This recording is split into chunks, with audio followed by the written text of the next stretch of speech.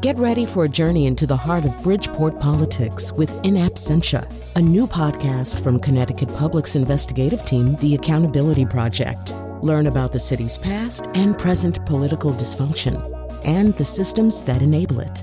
Tune in wherever you get your podcasts. Funding provided by Gregory Melville and Susan Fox and Kathleen Bromage.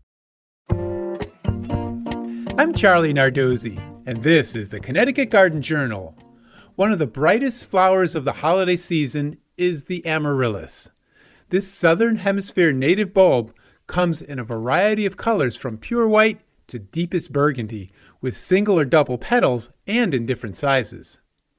Everyone loves amaryllis flowers, but some budding gardeners don't like the messiness of potting it up and having to remember to water it.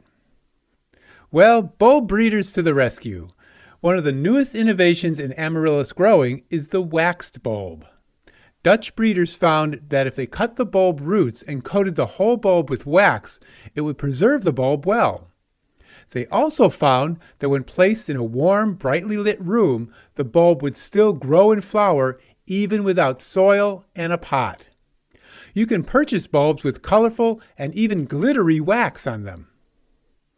These waxed amaryllis bulbs have become very popular for those black thumbs in the family.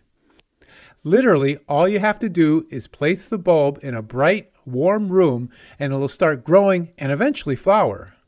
The bulbs come with a metal pedestal embedded in the wax, so the plant doesn't fall over. After flowering, simply compost the bulb, wax and all. It's a great way to introduce flowers to a novice grower and keep the house neat and tidy over the holidays. If you want to try to save the bulb and grow it out, after flowering, remove the wax and pot the bulb in a small container filled with moistened potting soil. It should grow some roots and maybe flower again for you next year. Next week on the Connecticut Garden Journal, I'll be talking about paper white narcissus. Until then, I'll be seeing you in the garden.